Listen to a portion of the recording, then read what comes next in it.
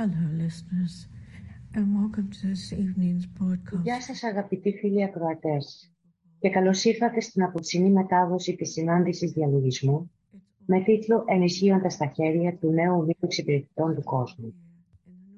Είμαστε εδώ και πάλι μαζί. Είναι Αύγουστος και όπως συμβαίνει συχνά αυτή την εποχή στο βόρειο ημισφαίριο, οι περισσότεροι άνθρωποι βρίσκονται μάλλον στις καλοκαιρινές τους διακοπές, ακόμη κι αν οι καιρικές συνθήκες δεν αντιπροσωπεύουν πάντα αυτή την εποχή. Τα παιδιά έχουν αφήσει πίσω τους τη σχολική χρονιά και τώρα τους δίνεται η δυνατότητα να διευρύνουν τις ασχολίες τους. Όχι μόνο τα υπαίθρια αθλήματα είναι αυτά που τους χρειάζονται, αλλά και κάποια ενασχόληση σε χώρους προστατευμένους για εκείνες τις λιγότερο ιδανικές μέρες, τις βροχερές. Προκειμένου να γεμίσουν αυτό το χρόνο με κάτι διαφορετικό, εκτός από το να καρφώνουν το βλέμμα τους σε μια οθόνη, υπάρχουν πρακτικές δραστηριότητες που μπορούν να τους προσφέρουν μια ευκαιρία για αυτοέκφραση. Θα μπορούσε να είναι μια οποιαδήποτε από ποικίλες δεξιότητες, όπως αγγειοπλαστική, ξυλουργική, ζωγραφική, καλλιγραφία ή υφαντική, κάθε μία από τις οποίες μπορεί να τους χαρίσει μια εξαιρετική αίσθηση ικανοποίησης που δεν την προσφέρουν πάντα οι πιο εγκεφαλικές αναζητήσεις. Μια τέτοια δημιουργικότητα λειτουργεί εξισορροπητικά τόσο για τους νέους όσο και για μεγαλύτερους στην ηλικία. Η δημιουργικότητα σε γενικές γραμμές είναι ένα ενδιαφέρον θέμα και αν τη σκεφτούμε γραμμένη με κεφαλαία δημιουργικότητα, προκύπτει με την άνθηση. Ίσως με πολυπίκυλα χρώματα και φώτα που αναβοσβήνουν ή με σάλπιγγες που αναγγέλουν την παρουσία της. Μας παραπέμπει σε εκείνα τα έργα μεγαλοποιίας διάσημων καλλιτεχνών, στους υπέροχους πίνακες ζωγραφικής, τα γλυπτά και τις μουσικές δημιουργίες. Ίσως και να μας θυμίζει τις επιτεύξεις στην αρχιτεκτονική και τη λογοτεχνία. Αλλά ό,τι και αν εμφανίζεται σε αυτό το φανταστικό προβολέα, δεν είναι παρά μόνο μια ελάχιστη και αποσπασματική αναπαράσταση εκείνου που πραγματικά αντιπροσωπεύει αυτή η λέξη, καθώς ο καθένας μας είναι πρικισμένος με μια εκπληκτική δημιουργικότητα. Είναι θαυμαστή, χωρίς όμως να διαθέτει πλέον μια εντυπωσιακή παρουσία, και ανταυτού γράφεται με πολύ μικρά και πεζά γράμματα, καθώς πρόκειται για μια δημιουργικότητα που συχνά δεν αναγνωρίζεται και η οποία εργάζεται αθόρυβα στα παρασκήνια, αποτελώντας αναπόσπαστο τμήμα της ίδιας της ζωής.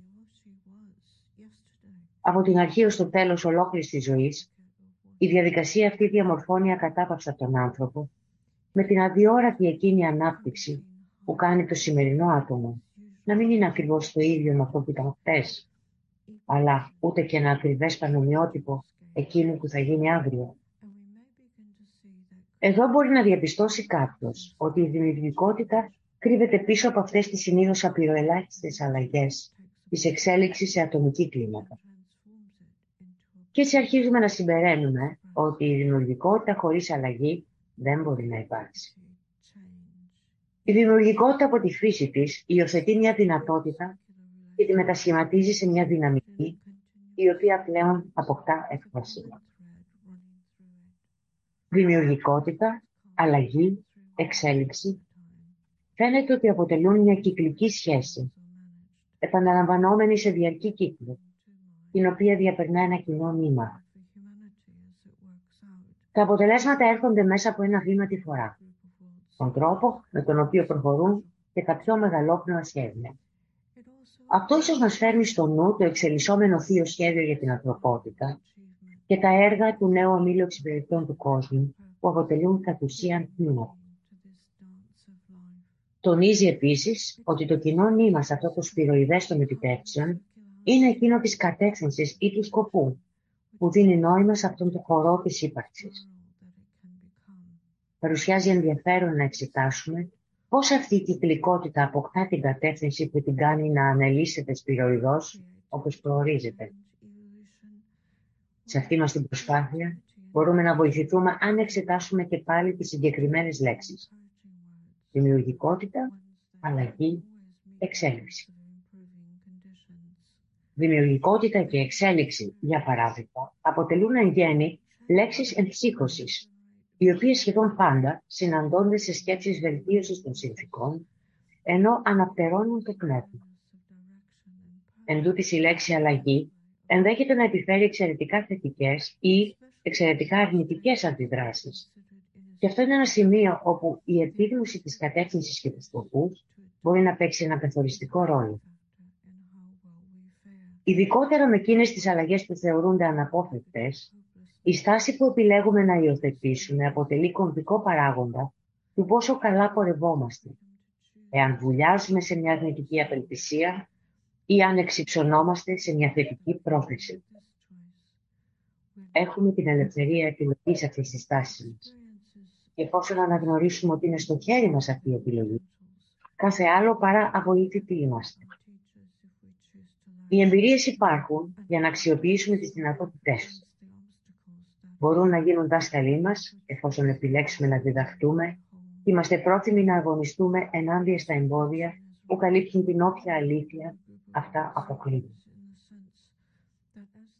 Οι συλλογισμοί αυτοί αφορούν κατ' ουσία τον Νέο Όμιλο Εξυπηρετητών του κόσμου, οι οποίοι, ενώ έρχονται αντιμέτωποι με τις τεράστιες προκλήσεις της εποχής μας, επιλέγουν να επανεξετάσουν την αντιμετώπιση τους, να αξιοποιήσουν τη σύγχυση και το χάος που συνοδεύουν χαρακτηριστικά τέτοιες δυσκολίες και να αναζητήσουν δημιουργικά τη δυναμική τους, εξετάζοντας το επόμενο πρακτικό βήμα που οδηγεί σε βελτίωση και γενικότερο καλό. Πρόκειται για ένα εγχείρημα το οποίο απομακρύνει από εκείνες τις ανθρώπινες σχέσεις που είναι κατά βάση κακόβουλες και οδηγεί προς εκείνες τις σχέσεις που τιμούν εξίσου την αξία του ατόμου και το γεγονός της μίας ανθρωπότητας. Ο υποκείμενος αυτός σκοπός επιδιώκει το ύψιστο αγαθό για το μέγιστο αριθμό.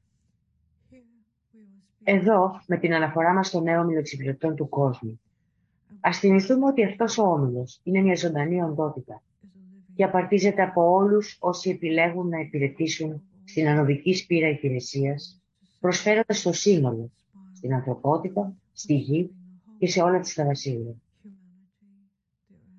Όπου και αν αυτοί βρίσκονται, όποιοι κι αν είναι, μπορούμε τώρα, ως ένας όμιλος διαλογιζόμενων, να εργαστούμε για αυτούς, ώστε να ενισχύσουμε τα χέρια.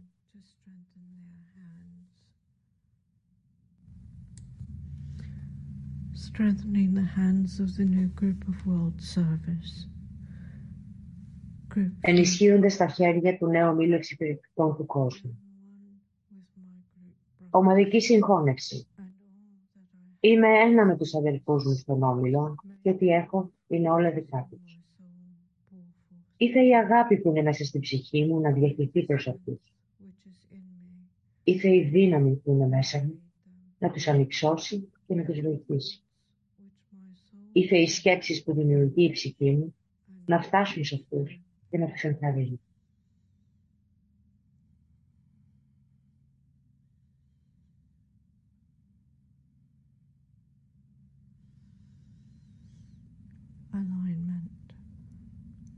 Ευθυγράμμιση.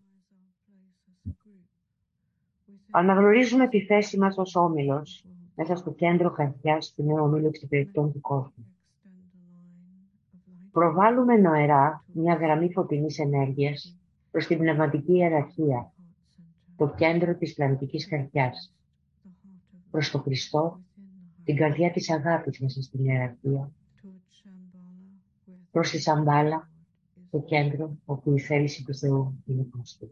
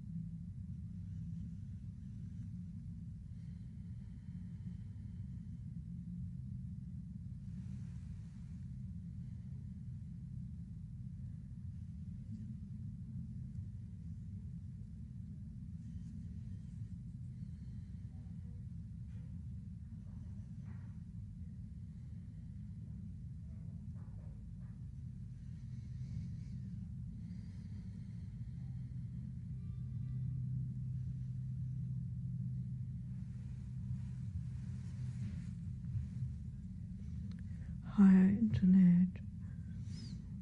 Ανώτερο διάλειμμα. Εστιάζουμε το νου για λίγες στιγμές στον πλανητικό ρόλο του Νέου Ομίλου Εξυπηρετητών του κόσμου, που μεσολαβεί μεταξύ της ιεραρχίας και της ανθρωπότητας, ανταποκρίνεται στην ιεραρχική εντύπωση και διαλογίζεται το σχέδιο σε ύπαρξη.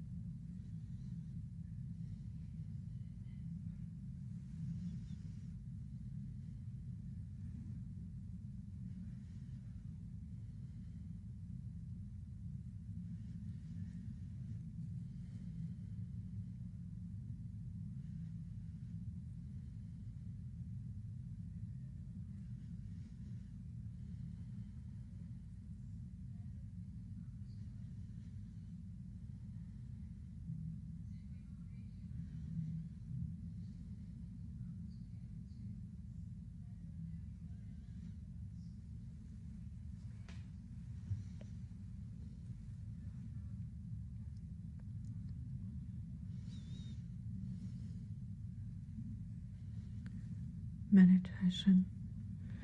Διαλογισμός. Στοχαζόμαστε πάνω στη συστηματική σκέψη. Μέσω της εντύπωσης και της έκφρασης των μεγάλων ιδεών, η ανθρωπότητα πρέπει να οδηγηθεί στην κατανόηση των θεμελιωδών ιδανικών που κυβερνούν τη νέα εποχή. Αυτός είναι ο μεγαλύτερος στόχος του Νέου Ομίλου Εξυπηρετητών του κόσμου.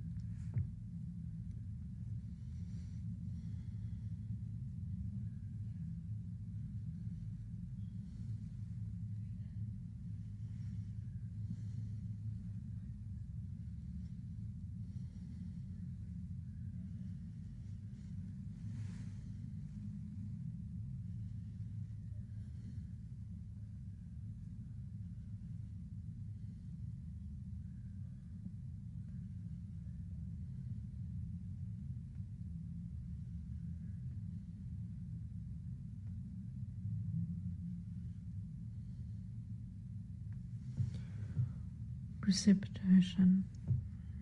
Καταστάλαξη. Οραματιζόμαστε την καταστάλαξη της θέλησης για το καλό, την ουσιαστική αγάπη σε όλο το πλανήτη. Από τη Σαμπάλα, μέσω της πλανητικής καρδιάς, την ιεραρχία, μέσω του Χριστού, το νέο όμιλο εξυπηρετητών του κόσμου, μέσω των ανθρώπων καλής θέλησης παντού στον κόσμο και τελικά μέσω της καρδιάς και της διάνοιας ολόκληρης της ανθρώπινης οικογένειας.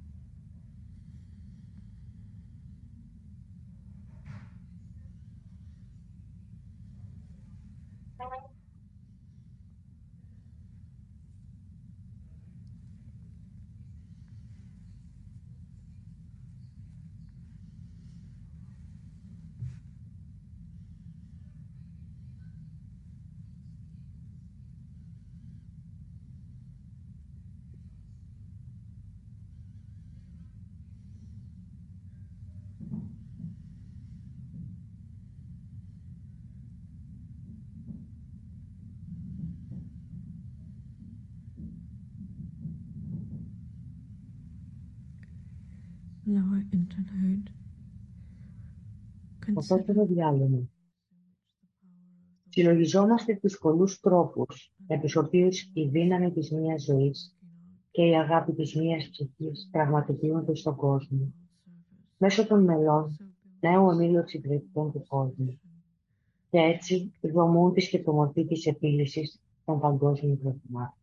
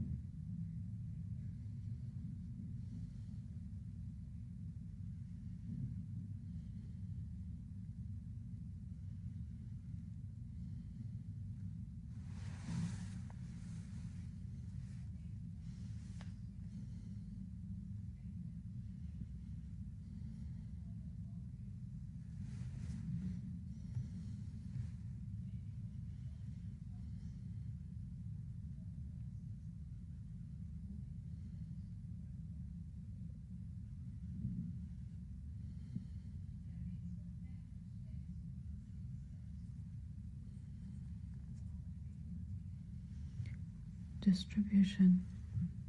και ανομή. Εκφωνούμε την μεγάλη επίκληση και καθώς το κάνουμε, οραματιζόμαστε την ανθρώπινη συνείδηση να ακτινοβολεί από το φως, την αγάπη και τη δύναμη. Από την αιστεία του φωτός, μέσα από τη διάνοια του Θεού, ας διαχυθεί φως μέσα στις διάνοιες των ανθρώπων. Το φως ας καταελθθεί. Από την αιστεία της αγάπης, μέσα από την καρδιά του Θεού, ας διαχυθεί αγάπη μέσα στις καρδιές των ανθρώπων. Ήρθε ο Χριστός να γυρίσει στη γη. Από το κέντρο, όπου η θέληση του Θεού είναι γνωστή, ο σκοπός σας καθοδηγεί τις μικρές θελήσεις των ανθρώπων. Ο σκοπός που οι διδάσκαλοι γνωρίζουν και υπηρετούν. Από το κέντρο, που ονομάζουμε φυλή των ανθρώπων, το σχέδιο της αγάπης και του φωτός ας πραγματοποιηθεί και ήρθε να σφραγίσει την πύλη του κακού. Το φως, η αγάπη και η δύναμη ας αποκαταστήσουν το σχέδιο επάνω στη γη.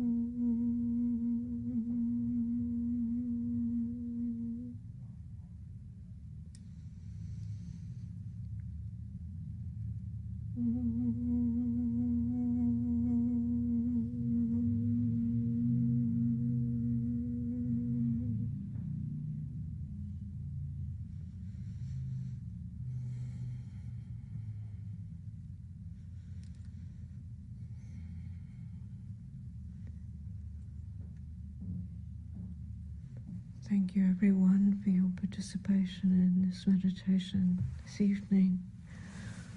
And just a few announcements about the meetings that are upcoming. The next full moon meeting will be Wednesday, the 30th of August at 6:30 p.m. British Summer Time. And that will be the Virgo Festival. After that, Thursday, the 14th of September, the next new moon meeting, that will be in Virgo, and again at 6:30 p.m. BST. Thank you all for attending, and good night.